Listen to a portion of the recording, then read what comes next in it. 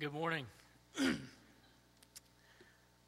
Jeff already mentioned this morning that I'm doing graduate work. I'm doing my doctorate at Southeastern in Old Testament and in the Psalms. And I also work for Southeastern full-time. I take care of their distance learning program. So I am fully imbibed in seminary world over there. And so there's a quick disclaimer before we begin this morning. In seminary world, we refer to all 150 Psalms together as the Psalter.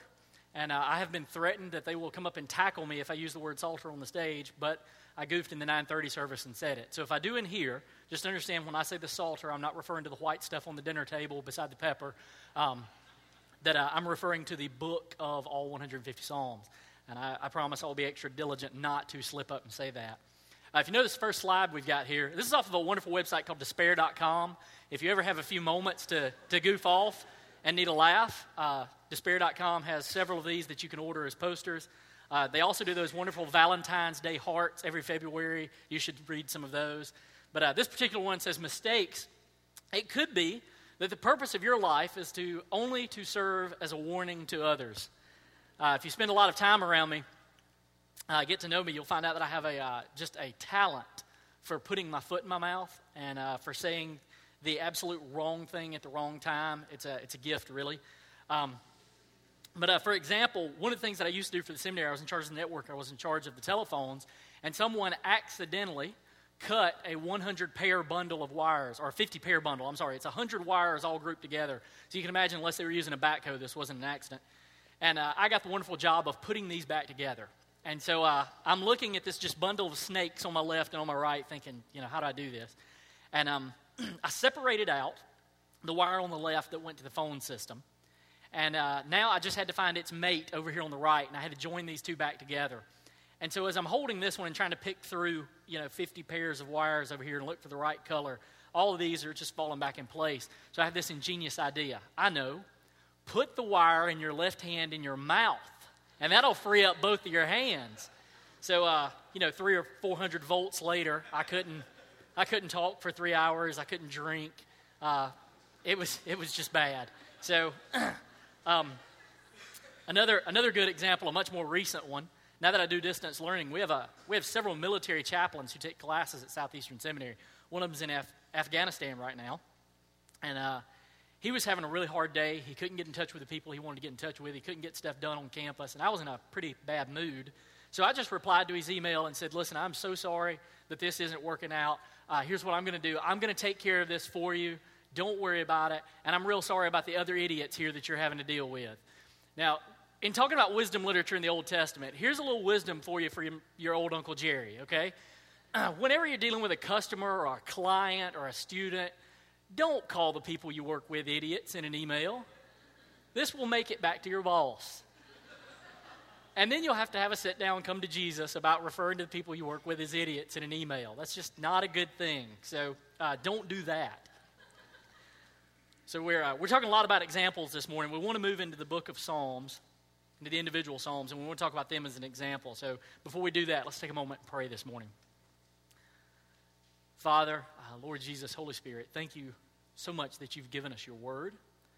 God, that we have here before us the revelation of you, God, that we can sit down with and we can read and we can meditate on and we can let it change our life.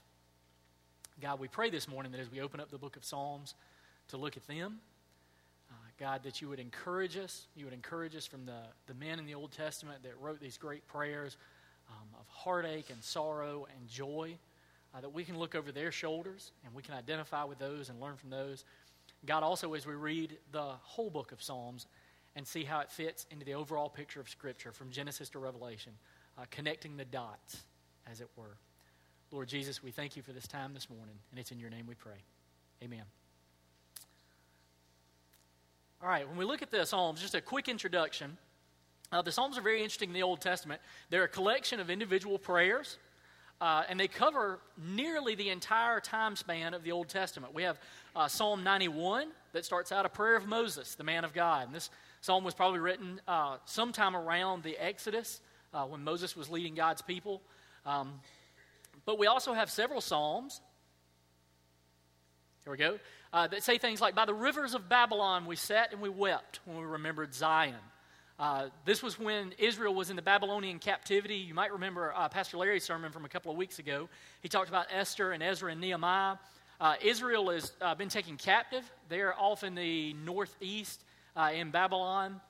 And they get permission to come back and rebuild the temple in Jerusalem and rebuild the wall around Jerusalem. And so they're divided.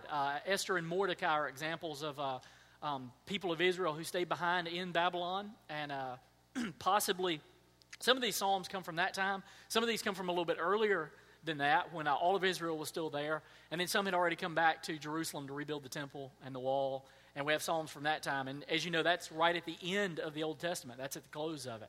So literally, just recorded in the Psalms, we have about 1,400 years of poetry from the Old Testament recorded for us. The Psalms are also composed by many authors. King David certainly has the most, at least recorded for us here. Several things from events in his lives, times of great joy, times of great triumph. And so we have David thanking God and praising God. Times of great sorrow and heartache when his own son rebelled against him and pursued him. We have psalms from then, psalms from when Saul and he were pursuing one another, when he was the right king, but Saul was still the reigning king. So many by King David, most. We have psalms that are attributed to King Solomon, Psalm of Moses that we just saw a minute ago, psalms of the sons of Korah, psalms of Asaph. We also have psalms that are just anonymous. They don't tell us anything about them, not the historical background, not the person who wrote them. They're just an anonymous psalm that was included purposely, intentionally in our collection of the books of Psalms. So we also have a wide range of topics covered in the Psalms. There are individuals who cry out to God. Psalm 3:4 is a great example of this. To the Lord I cry aloud, and he answers me from his holy hill. There are psalms where the entire community cries out together to God. Psalm 44:26, rise up and help us because of your unfailing love. Of course, given to God there. There are psalms of thanksgiving. In Psalm 18, there are 48 verses of what God has done in the life of David before David concludes with, therefore, I will praise you among the nations, O Lord. The psalms were written by many authors. They cover a wide range of topics. And unlike the first slide that we had up of a bad example, the psalms serve as a good example when we read them. The Psalms teach us about God and about his work and about his great deeds, and they teach us how to live rightly and how to think rightly when we're stuck in this world down here, which is not always good and beautiful and praiseworthy. But they set a wonderful example for us. So there's a wonderful quote. Dietrich Bonhoeffer was a pastor in Nazi Germany in World War II. So you can imagine if ever there was someone who had the occasion to read through the Psalms, this pastor was probably in them every day. He was also involved in a plot, just a little bit of background on him, to overthrow Hitler. It went badly. He was caught, and it eventually cost him his life. But he loved the Psalms, cherished them. And at one point in time, he's wondering, and he says, how is it the prayers of man to God have become the word of God to men? And I'd suggest this morning that that's a great way to think of the Psalms. The Psalms are the individual prayers of man to God, and we get to look over that author's shoulder, and we get to read what they're writing and what's going on in their life, and it teaches us and instructs us how we're supposed to live right before God. But at the same time, all 150 of these have been put together in order, in a collection, and that makes up the book of Psalms in our Bible. And we don't want to neglect that either, because when we read the Psalms as a book, there are things that just jump off the page at us as well. So let's start with the individual prayers of man to God this morning. We have Psalm 19, the first 6 verses. For the director of music, a psalm of David. The heavens declare the glory of God. The skies proclaim the work of his hands. Day after day they pour forth speech. Night after night they display knowledge. There is no speech or language where their voice is not heard. Their voice goes out to all the earth, their words to the end of the world. In the heavens he has pitched a tent for the sun, which is like a bridegroom coming forth from his pavilion, like a champion rejoicing to run his course. It rises at one end of the heavens and makes its circuit to the other. Nothing is hidden from its heat. So right now in Life Change, we're talking about evangelism. And one topic that we've been talking about and working through is how do we share our faith with our next-door neighbor, Bob. You see, Bob's not a philosophy expert. Bob doesn't have a degree in biology. If you say good morning to Bob, Bob is not going to lock you into a debate on atheism or evolution and eat your lunch, okay? What Bob has is Bob has a big house. Bob has 2 nice cars. Bob has a jet ski. Bob has a busy life. Bob doesn't have time to God, and he just doesn't take time to think about God. And so when we look at Psalm 19, it gives us a great starting point with Bob. We can look at Bob and say, okay, Bob, when you look around, at the oceans and the mountains and the trees and a blade of grass and ants that are crawling around in it, what do you think, Bob? Did all this just happen? Did it crawl up out of the slime pool? Or is there something bigger? Bob, do you think there's a God who created all of this? See, I'd be willing to bet you this morning, 90% of the Bobs that are out there have grown up with some sort of background. They've grown up with a mom and dad or a grandmom and a granddad that went to church. And there's room in the way Bob views the world for God. And so now you have an open door. You've got a common ground to keep talking to Bob about. So let's look at the rest of Psalm 19. The rest of Psalm 19 tells us, the law of the Lord is perfect, reviving the soul. The statutes of the Lord are trustworthy, making wise the simple. The precepts of the Lord are right, giving joy to the heart. The commands of the Lord are radiant, giving light to the eyes. The fear of the Lord is pure, enduring forever. The ordinances of the Lord are sure and altogether righteous. They are more precious than gold, than much pure gold. They are sweeter than honey from the comb. By them is your servant warned. In keeping them there is great reward. Who can discern his errors? Forgive my hidden faults. Keep your servant also from willful sins. May they not rule over me. Then I will be blameless, innocent of great transgression. May the words of my mouth and the meditation of my heart be pleasing in your sight, O Lord, my rock and my redeemer. See, now you have a place to take Bob. It's not just enough to look around at the trees and the mountains and the ocean and all of these things and admit there is a God. You have to go a step further than that. And it's God's word that restores the soul. It's God's word that rejoices the heart. It's God's word that enlightens the eyes. See, my wife loves to cross stitch. And she's done it since she was a little kid. If you go to her mom's house in Georgia, there are huge pieces all over their living room. There are huge pieces in our house that she's done. There's even, if you stop by my office over at Southeastern, there's even a piece done in Hebrew for me for my 30th birthday. But one that she's done that I love that is in our house is Galatians 2:20. It's very simple, silver cross, and then the words for Galatians 2:20, which you all know. It's, I have been crucified with Christ, and I no longer live, but Christ lives in me. The life I live in the body, I live by faith in the Son of God, who loved me and gave himself for me. And you see, mine and Mary Catherine's Bob, our next-door neighbor, came over to the house to help me out one day, and that piece at that time sat on our mantle. So when he walks in our den door, sitting right in front of him is this, and he walks over and looks at it, and he reads it. What's this? Well, it's a verse out of the Bible. I get that. But what's this? I've been crucified with Christ. Now I've got a conversation going with Bob. We've moved past, do you believe in a God when you look at mountains and trees and grass and that sort of stuff? I mean, we've come to the heart of it. And so this morning, actually, in Life Change, as Jeff already mentioned, our teachers are covering methods of evangelism. And what they're talking about is a lot of different verses that you can share with Bob or Jane or whoever your next door neighbor or your coworker at work happens to be. And so let me encourage you with another psalm out of the book of Psalms that loves God's word, Psalm 119. It says, blessed are those whose ways are blameless, who walk according to the law of the Lord. Blessed are they who keep his statutes and seek him with all their heart. They do nothing wrong. They walk in all his ways. You see, that's what Bob or Jane or whoever it is that you work with is going to have if they're going to have a right relationship with God. If they're going to be able to make sense of this messy world and the other psalms that we're going to talk about in a moment. But it's more than that. That's where you and I have got to camp out, and that's where we've got to meditate. Because those are the ones who are blameless. Those are the ones who walk according to the law of the Lord. They're the ones who are blessed. All right, I know what you're thinking. Jerry, I get it. Life Change. I see the slide that says shameless plug, evangelism. But you mentioned a few minutes ago this messy life. You mentioned that the Psalms give us the correct example of how to live and how to think rightly before God. So let's take a look at some of those. Psalm 40, the first 4 verses, It says, for the director of music of David, a psalm. I waited patiently for the Lord. He turned to me and heard my cry. He lifted me out of the slimy pit, out of the mud and mire. He set my feet on a rock and gave me a firm place to stand.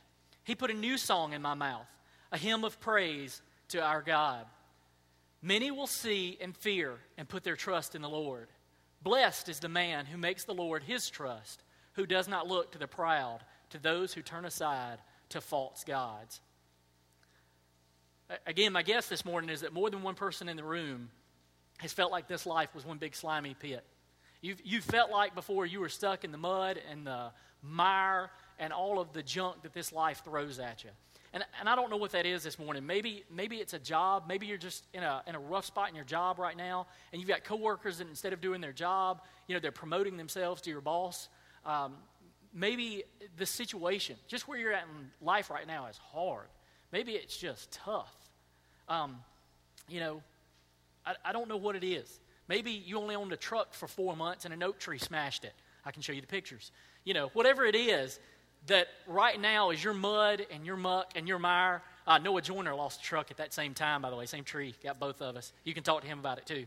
But maybe whatever it is in your life right now that's got you in that mud and that muck and that mire, maybe you need to spend a few minutes with Psalm 40.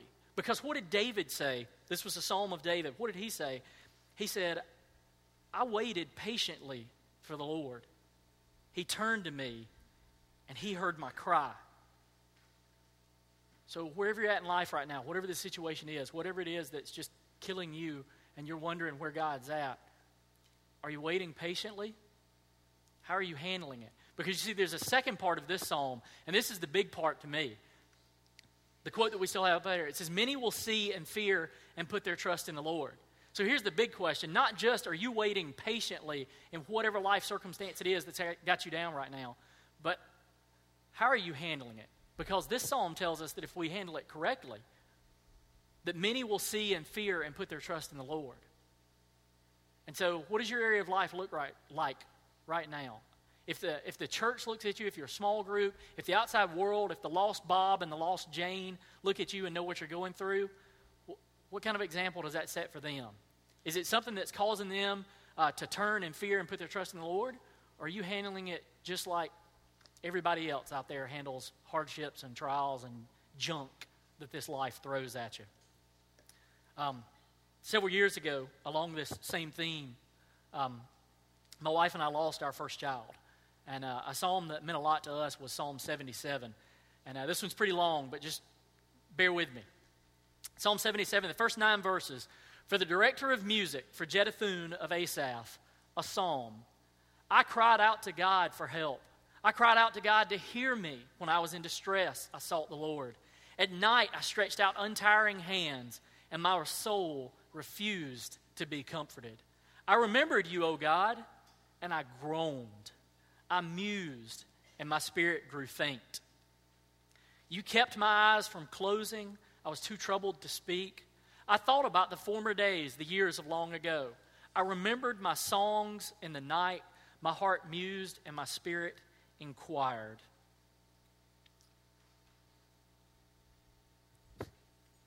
There we go. Will the Lord reject forever? Will he never show his favor again? Has his unfailing love vanished forever? Has his promise failed for all time? Has God forgotten to be merciful? Has he in anger withheld his compassion? Now that's a psalm we can get behind. Boy, when this life's throwing junk at you, when life's hard, when terrible things happen, when people you love die, or when you find out that they've got cancer, or, when you're just not getting your way sometimes, this is a psalm that we all want to be right there with the psalmist. God, will you reject forever? God, will you ever show me favor again? Have you forgotten to be merciful? Did I do something to make you mad, and so now you're withholding your compassion from me? Keep reading. This is the second half of Psalm 77, the last 10 verses. Then I said, it is my grief that the right hand of the Most High has changed. I shall remember the deeds of the Lord. Surely, I will remember your wonders of old. I will meditate on all your work and muse on your deeds. Your way, O God, is holy. What God is like our great God? You are the God who works wonders. You have made known your strength among the people. You have, by your power, redeemed your people, the sons of Jacob and Joseph. The waters saw you, O God. The waters saw you. They were in anguish. The deeps also trembled. The clouds poured out water. The skies gave forth a sound. Your arrows flashed here and there. The sound of your thunder was in the whirlwind. The lightnings lit up the world. The earth trembled and shook. Your way was in the sea, and your paths in the mighty waters, and your footprints may not be known. You led your people like a flock by the hand of Moses and Aaron. So what should we do if we wonder if God cares, if he'll reject forever? Does he love us? We should remember God's work before. How many times in your life has God scooped down and saved you? How many times has God scooped down and picked up Jerry Lassiter and knocked the dust off of me and said, all right, back on the horse, keep going? How many times has he done that in your life? How many times has he smashed a truck and replaced it with something else? How many times has he smashed a truck and it didn't get replaced? You know, most of us would take that and just get more angry. I lost X, and now what do I do? Remember God's deeds of old. Remember the ones that he's done in your life. Remember the ones that he's done in Scripture. Remember when you read your Old Testament, how God cared for and loved and took care of Israel all through the Old Testament. And then when we get to the New Testament, how God loves and takes care of and cares for his church. That's the answer to where's God at? Does he care? Will he ever show me compassion again? Muse on his deeds. And remember, most of all, the most telling verse in here, just for Jerry Lassiter that jumps out at me. Remember, God's way is holy. And there is no God like our great God. The Bible itself gives us a great example of how to use the Psalms. How to use the Psalms for praise, how to use the Psalms for thanksgiving, how to use the Psalms when we are stuck in just crummy areas of life. In 2 Chronicles, they have just dedicated the temple. This is Solomon's temple. This is the first temple. This is the one that David wanted to build, and God told him, no, it'll be your son who builds the temple. And, of course, that was prophetic both of Solomon building the temple in the Old Testament and of Jesus building the temple, which, is us in the New Testament. At the end of Solomon's prayer, he prays Psalm 132, verses 8 and 10. This is in 2 Chronicles 6, 41 and 42. He says, now therefore arise, O Lord God, to your resting place. You in the ark of your might, let your priests, O Lord God, be clothed with salvation, and let your godly ones rejoice in what is good. O Lord God, do not turn away the face of your anointed. Remember your loving kindness to your servant David. So we have said as an example in the Bible of during a great time, a praiseworthy time, someone praying the Psalms back to God. And so I think I can encourage you this morning that that's a very good thing to do.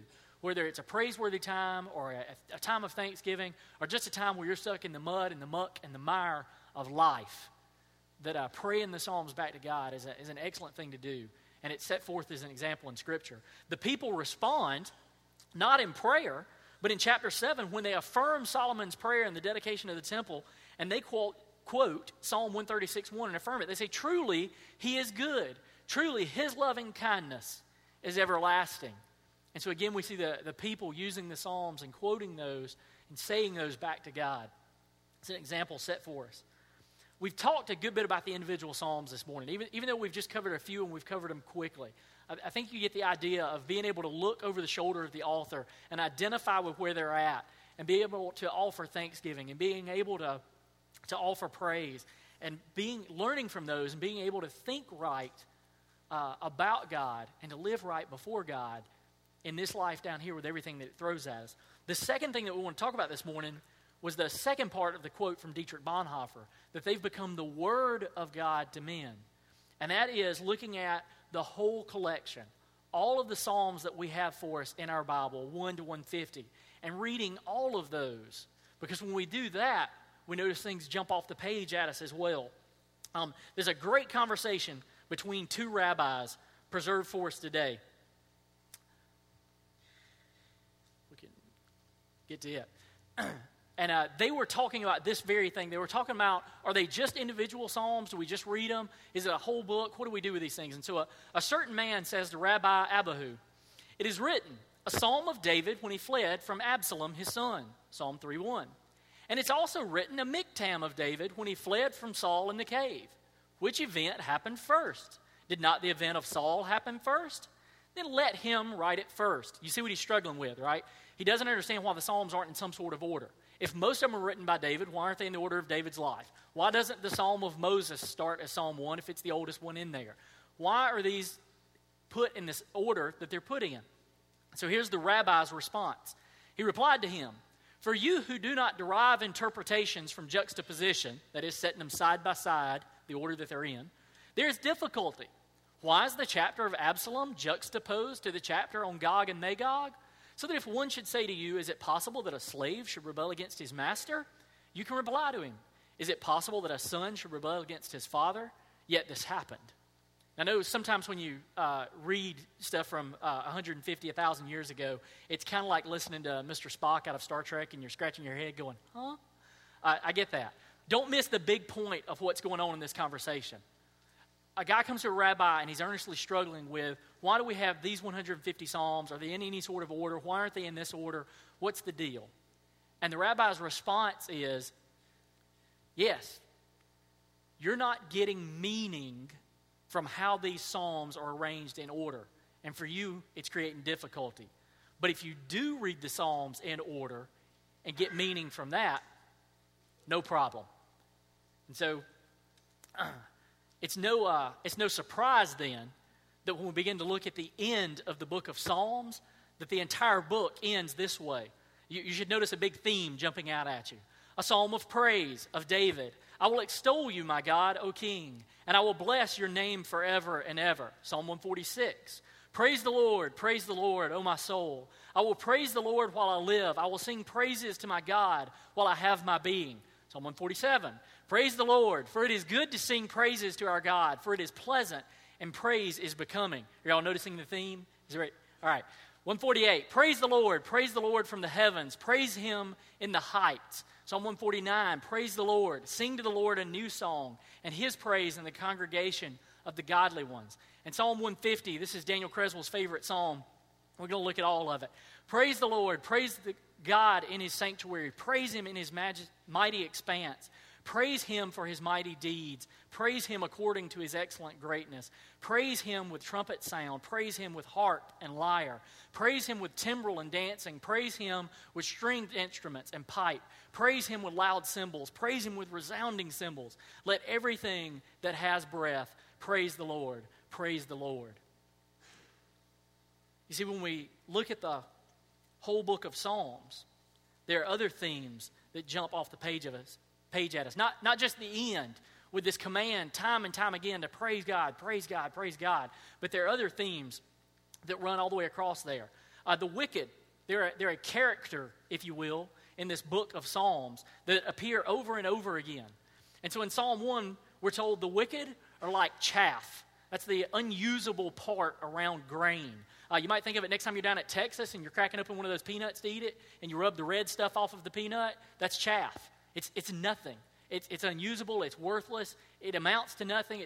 Sweep it up at the end of the night and throw it away. And we're told that's what the wicked are like. But then notice in Psalms 3, 7, and 10, immediately following, the people are crying out for the wicked to be destroyed. They're being tormented. Then in Psalm 9 and 10, it says that the wicked will be ensnared and they will go to the grave.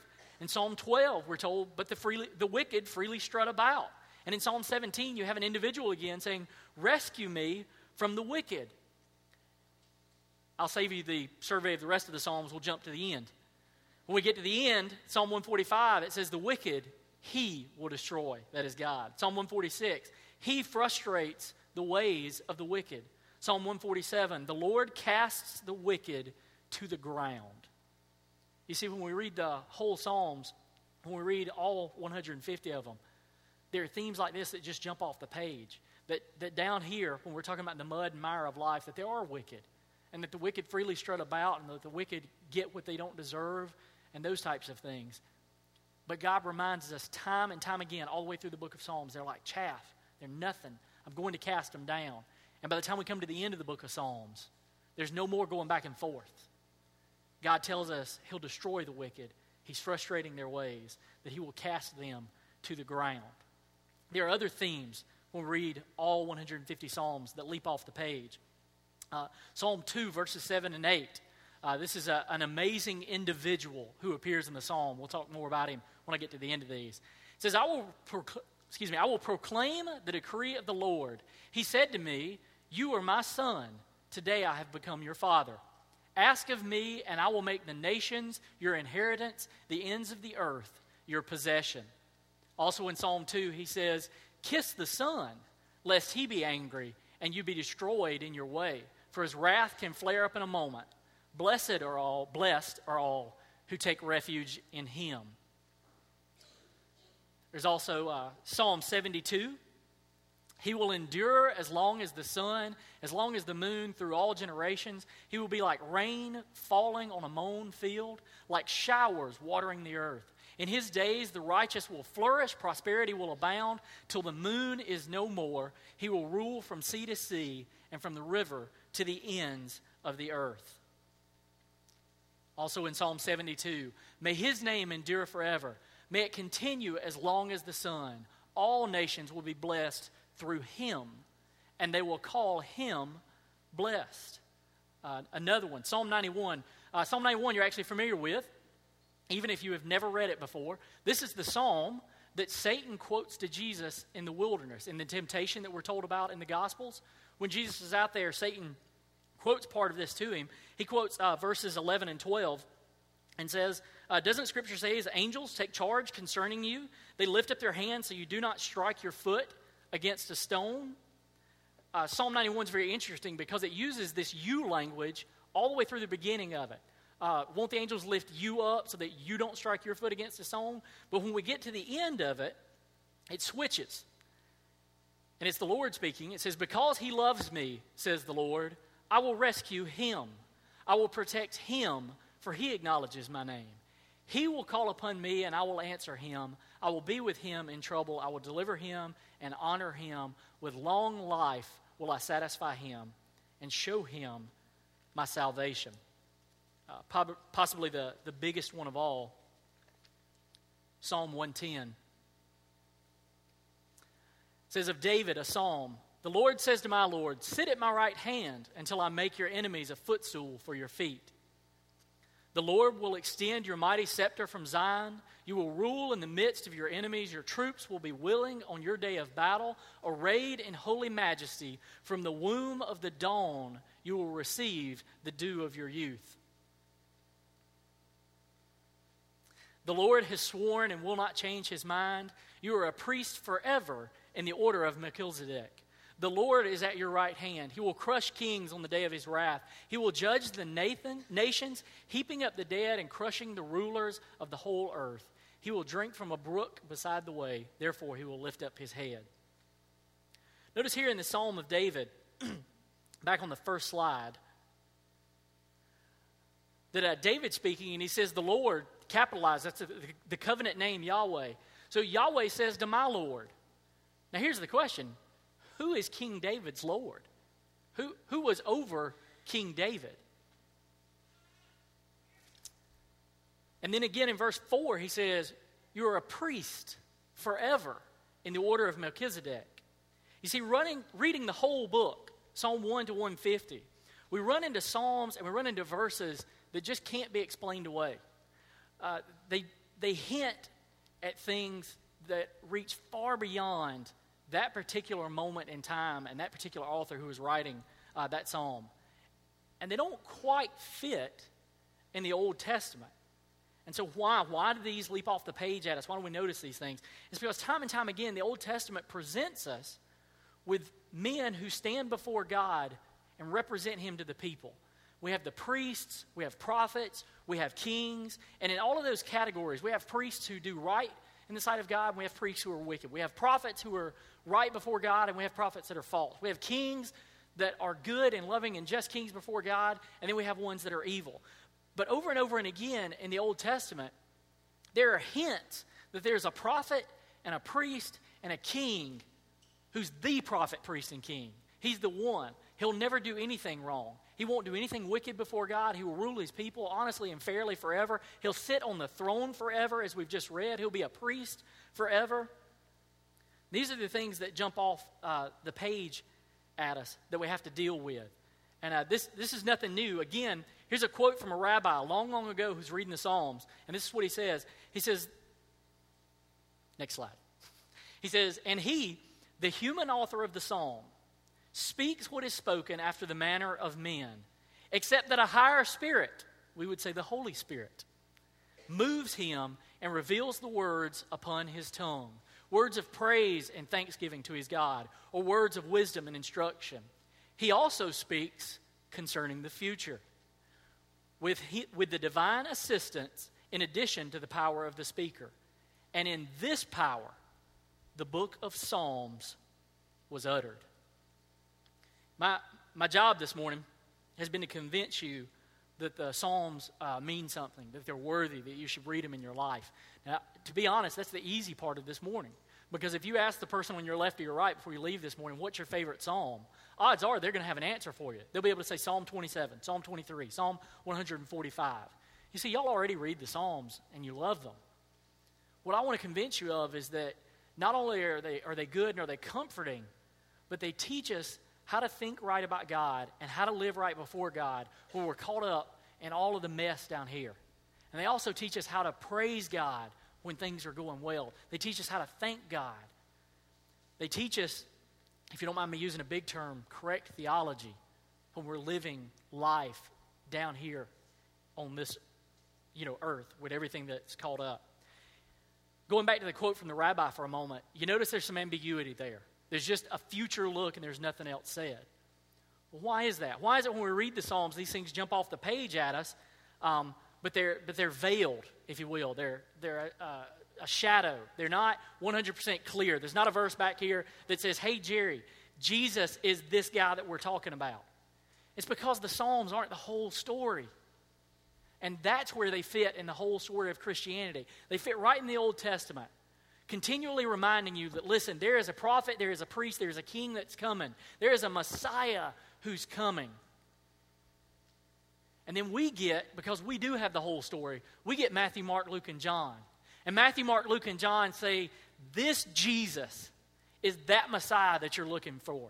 This one right here. This Jesus who is God and man, born to the Virgin Mary, who lived here on this earth in this life just like we do, but completely did not sin. This Jesus who was tried unjustly under Pontius Pilate, who was convicted of a crime he didn't commit, who was crucified on a Roman cross. Paul in 1 Corinthians tells us that he was crucified according to the Scriptures, that is the Old Testament. He died, he was buried, he rose again on the third day according to the Scriptures. When he rose from the dead, he appeared first to Peter and the 12 and then to a whole multitude of people, and then he ascended back to God the Father, and that Jesus is coming again. And that's where the Psalms fit into this whole big picture. We can read them and they tell us how to think right and how to live right. They line up with situations that go on in our life, and at the same time, they fit in the big picture because they tell us about the Messiah. They tell us about Jesus who came and died and rose again so that we could be restored to a right relationship with God. And so I'm going to ask the worship team to come on up this morning. Maybe right now you're stuck in the middle of something that you consider to be mud and mire, and you just need to take some time to read through the Psalms and just gain encouragement from them, gain insight and wisdom, since we're talking about wisdom literature in the Old Testament. Maybe you're just identifying with the first half of Psalm 77 this morning. Maybe you're right there with, God, are you just? God, will you remember me? God, are you going to forget me forever? Maybe you need to take some time and just read through the second half of Psalm 77. Maybe there's something going on in your life that, like David, when he wrote a psalm repenting of his sin with Bathsheba, maybe there's something going on that you just need to repent well of. Or maybe this morning you have never heard of this promised Messiah in the Old Testament, Jesus, who Matthew, Mark, Luke, and John tell us is that Messiah, and that you need to know more about him and you need to have a relationship with him. And so if that's the case this morning, the worship team is going to lead. The altar is open. Y'all come on.